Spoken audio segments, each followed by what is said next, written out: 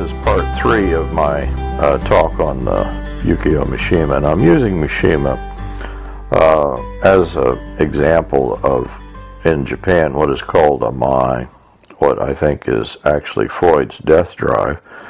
And in biblical terms, I think it is just a picture of what the law can do to us.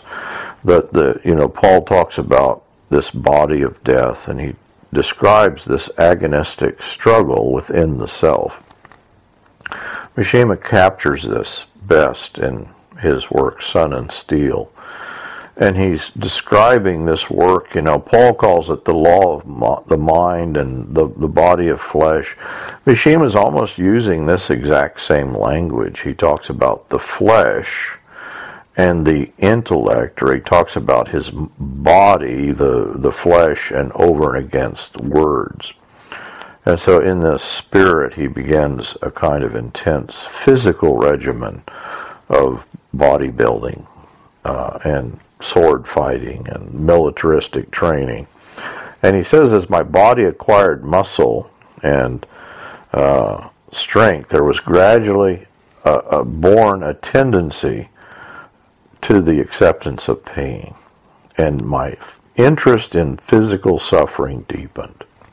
And I think this is the key passage here, that if you think of Romans 7, there is this picture of deep suffering in Romans 7 that seems to be an inescapable suffering that in fact kills us, that it makes suffering seem a necessity and the only possibility. And of course what breaks into this struggle is, I think, Christianity in its right understanding. But tragically, a perverse Christianity imagines the death of Christ and the life of the Christian as if suffering is inherently redemptive. And of course, Paul is portraying suffering as a futility. There is no such thing as redemptive suffering. Not even the suffering of Christ is suffering that is redemptive per se. Paul is picturing Christ subjecting himself to suffering, not because the suffering is the necessity, but because the overcoming of the suffering in Christ's life, death, resurrection is what is being worked out. And so Romans 7, Romans 8 pictures two very different ideas of suffering. And I think Mishima then is a portrayal of this notion that is sometimes, it's there in masochism, that suffering is a necessity. But the genius of Mishima is that he articulates this for himself. He comes up with his own religion, emperor worship, that he's going to justify this suffering. And it's very interesting. I think that Christianity, for many people, works like Mishima's emperor worship, that it gives them a kind of excuse towards sadism and masochism, that people will literally, I've been literally told, that we do evil, that good may abound. And usually they're talking about doing evil to other people. As Freud describes it, suffering itself is what matters in this condition. And so it may be that you imagine you're suffering for destiny or circumstance or love. But the masochist, the point is, seeks opportunities to suffer. And this is precisely what Mishima is doing. He's creating this sword and shield society, the little militaristic group that will give him an excuse to die, so that he could encounter the opposition, that he could in some way grapple with the opponent. And it's the opponent, and of course the opponent is himself in some way. It's his own ego or I, and it's this opponent that lurked in the empty space, he says, beyond the flash of the fist and the blow of the fencing sword, gazing back at one, that constituted the true essence of things. And so what he's seeking is this true essence, that it escaped his grasp. He's trying to literally flesh out in his muscle, in his bodybuilding program, an encounter with this self. And so Doi puts it, that the self is felt only as a form of resistance. The greater the tension within the self, the closer the reality of self is felt. And under this idea, the intensity of suffering brings about the ultimate encounter with the self. And the moment of complete self-discovery would be the moment of ultimate suffering, pain, and death. This is I think, embraced in Buddhism in the Nirvana principle, and this is why Freud calls the death drive. It's actually Freud's picturing the death drive fused with the pleasure principle, the Nirvana principle. But pain and suffering and the continuing consciousness is in some way proof of life. You think of people cutting themselves or hurting themselves.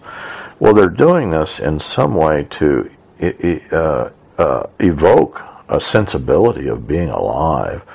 And so the way they do that is to hurt themselves.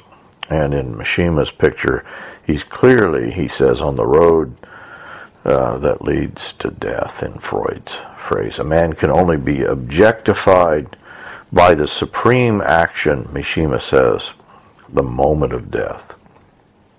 And so words are a mere intermediator. There is a kind of art of the novel, but Mishima is imagining that he's turning to the supreme art, the supreme expression of beauty, the ultimate artistic expression, that he says lay in the depths of the imagination, in death.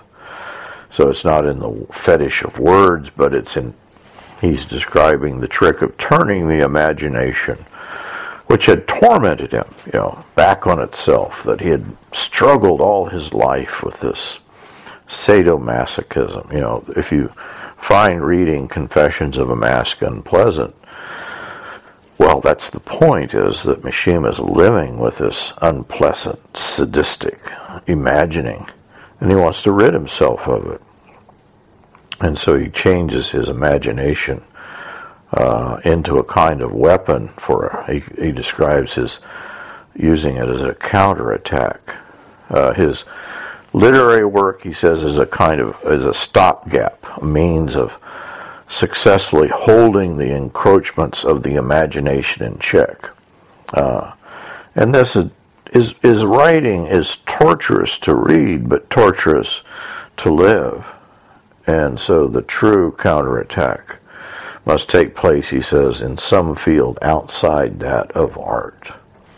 And so he prepares. He takes up swordsmanship. He's going to train his young guys that follow him to literally help him in committing seppuku, the Japanese traditional suicide. And in this means he'll slay the opponent, which is himself. And so this facing down of the opponent was something he thinks he had been unprepared for. He says that his decadent youth was, if he had just been strong enough, he would have been able to fight like a warrior. And in the picture here, he pictures the idea of a warrior as being a part of a singular group of, joining, melding with a group that can face death squarely and undo the self. And in this way, he imagines that his tormenting imagination could have been dealt with. And so by replacing the imagination with duty, and this is his word, think here of Paul's law, that we submit ourselves. We imagine there's life in the law. Mishima imagines there's life to be found in duty. Think of Kant's picture of duty.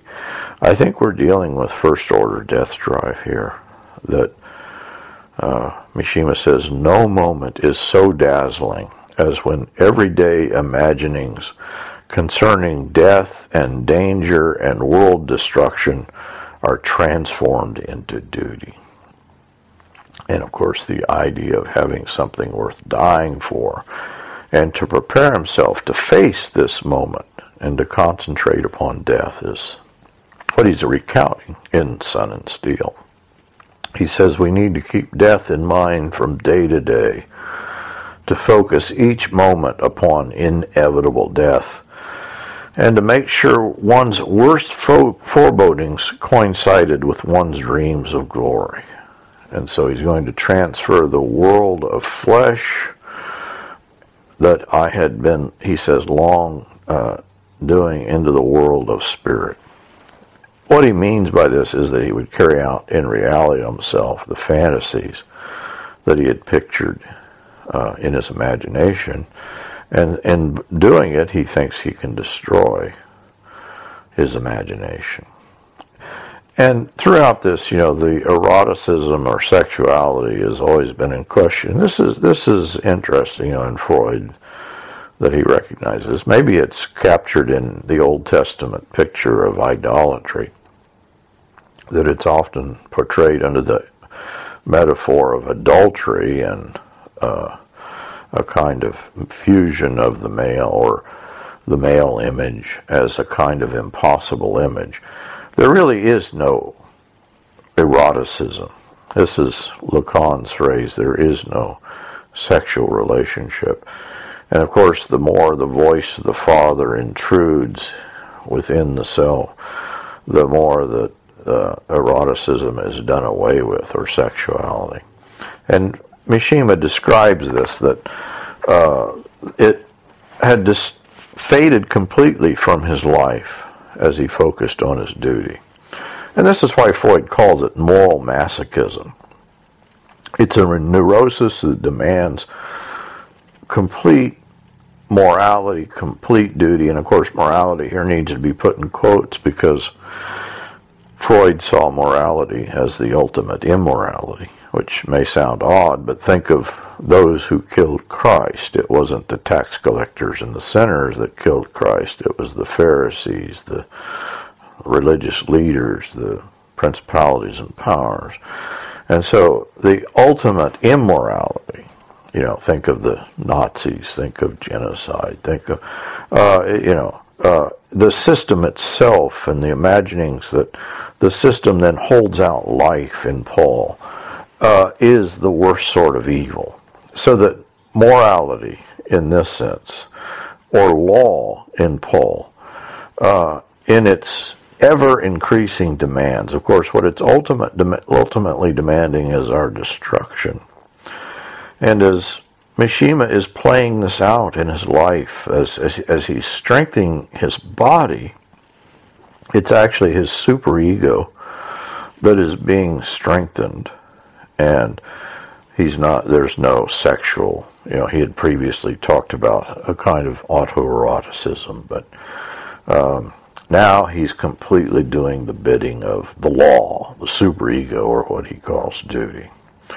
And his physical strength, as he's, muscling up, is bringing about an ever-increasing silence. And so the art in Sun and Steel is almost completely lacking. He says, death began from the time when I set about acquiring an existence other than that of words. So Sun and Steel, ironically, is his description of his increasing degrees of silence, but maybe it's enough of a, art. It's certainly lacking in any kind of inherent interest, but what he's describing is the attempt to return to the omniscience that he felt as a child, the idea of, the child being able to manipulate and control things, or Freud describes this idea of the child's lack of self, in a sense, is also the idea that in some way, you step on a crack, you break your mother's back, that in some way the child imagines that it's the center of the world, that it's a completely egocentric being. And that's the kind of, recognition in psychoanalysis that the destruction of the ego and a complete narcissism are not far apart. in fact, they seem to be the same thing, that the idea is of returning to an original omniscience. I think this is what's there in Amai, the idea of a trying to meld with Mother once again, in which, I mean, this is the contradiction. The loss of self is the gaining of self.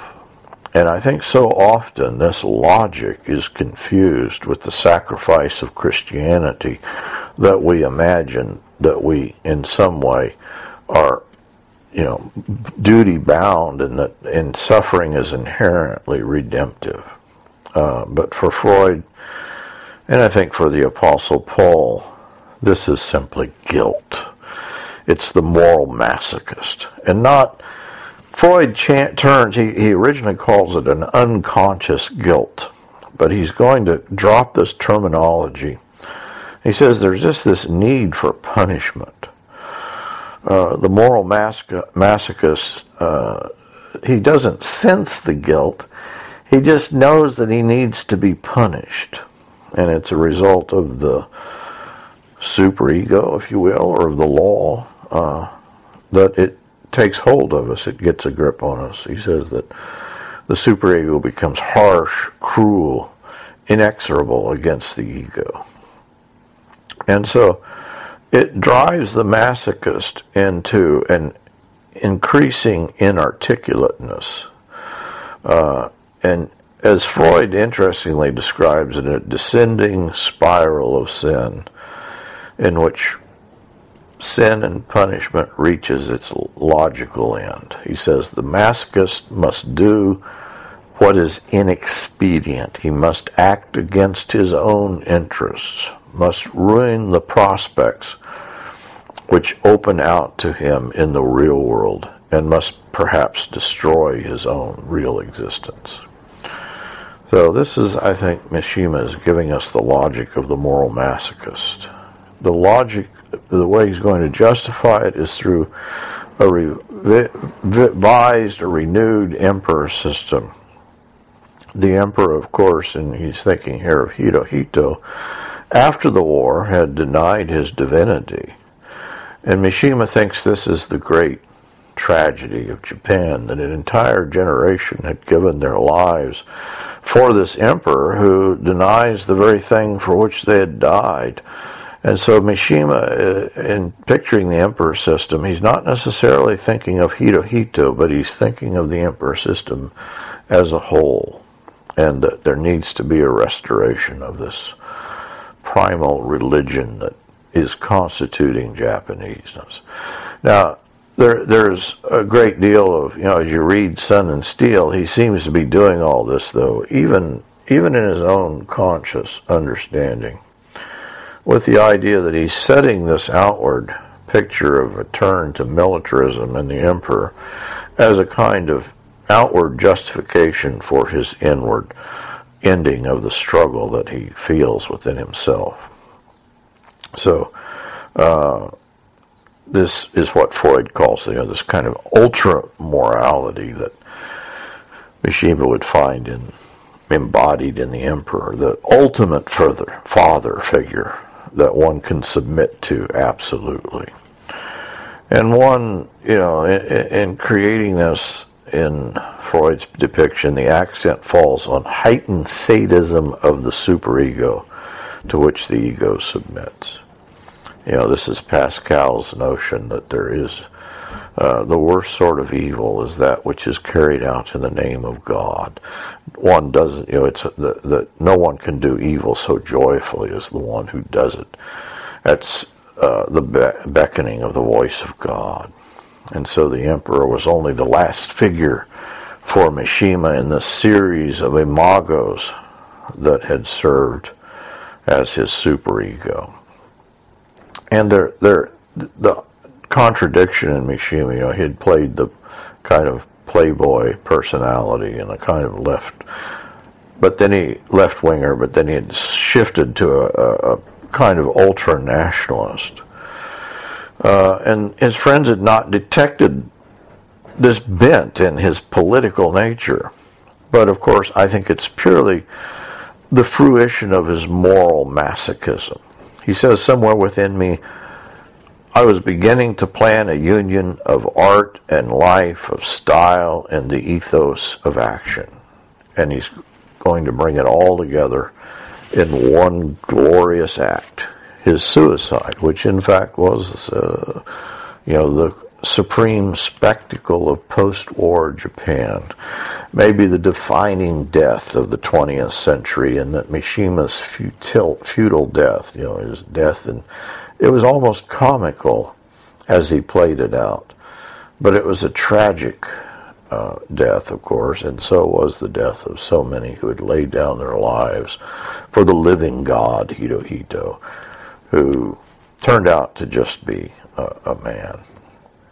And so through the emperor and the Shield Society that Mishima had founded, the emperor, he thinks, is going to find his rightful place, that there's going to be a discovery of the mystic union once again is going to be made possible, of the group dedicated to a tragic purpose.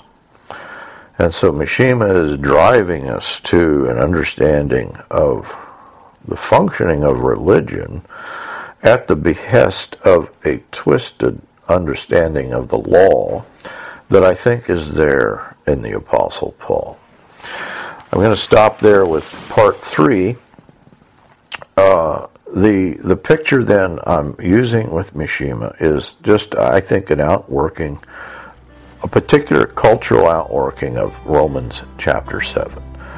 That it may be that in different societies this could express itself differently, but to my mind it's amazing the degree to which Mishima's picture, his articulation, accords with a Western understanding of the death drive. And the death drive, of course, I think is simply the body of death, the law of sin and death taken up into the soul.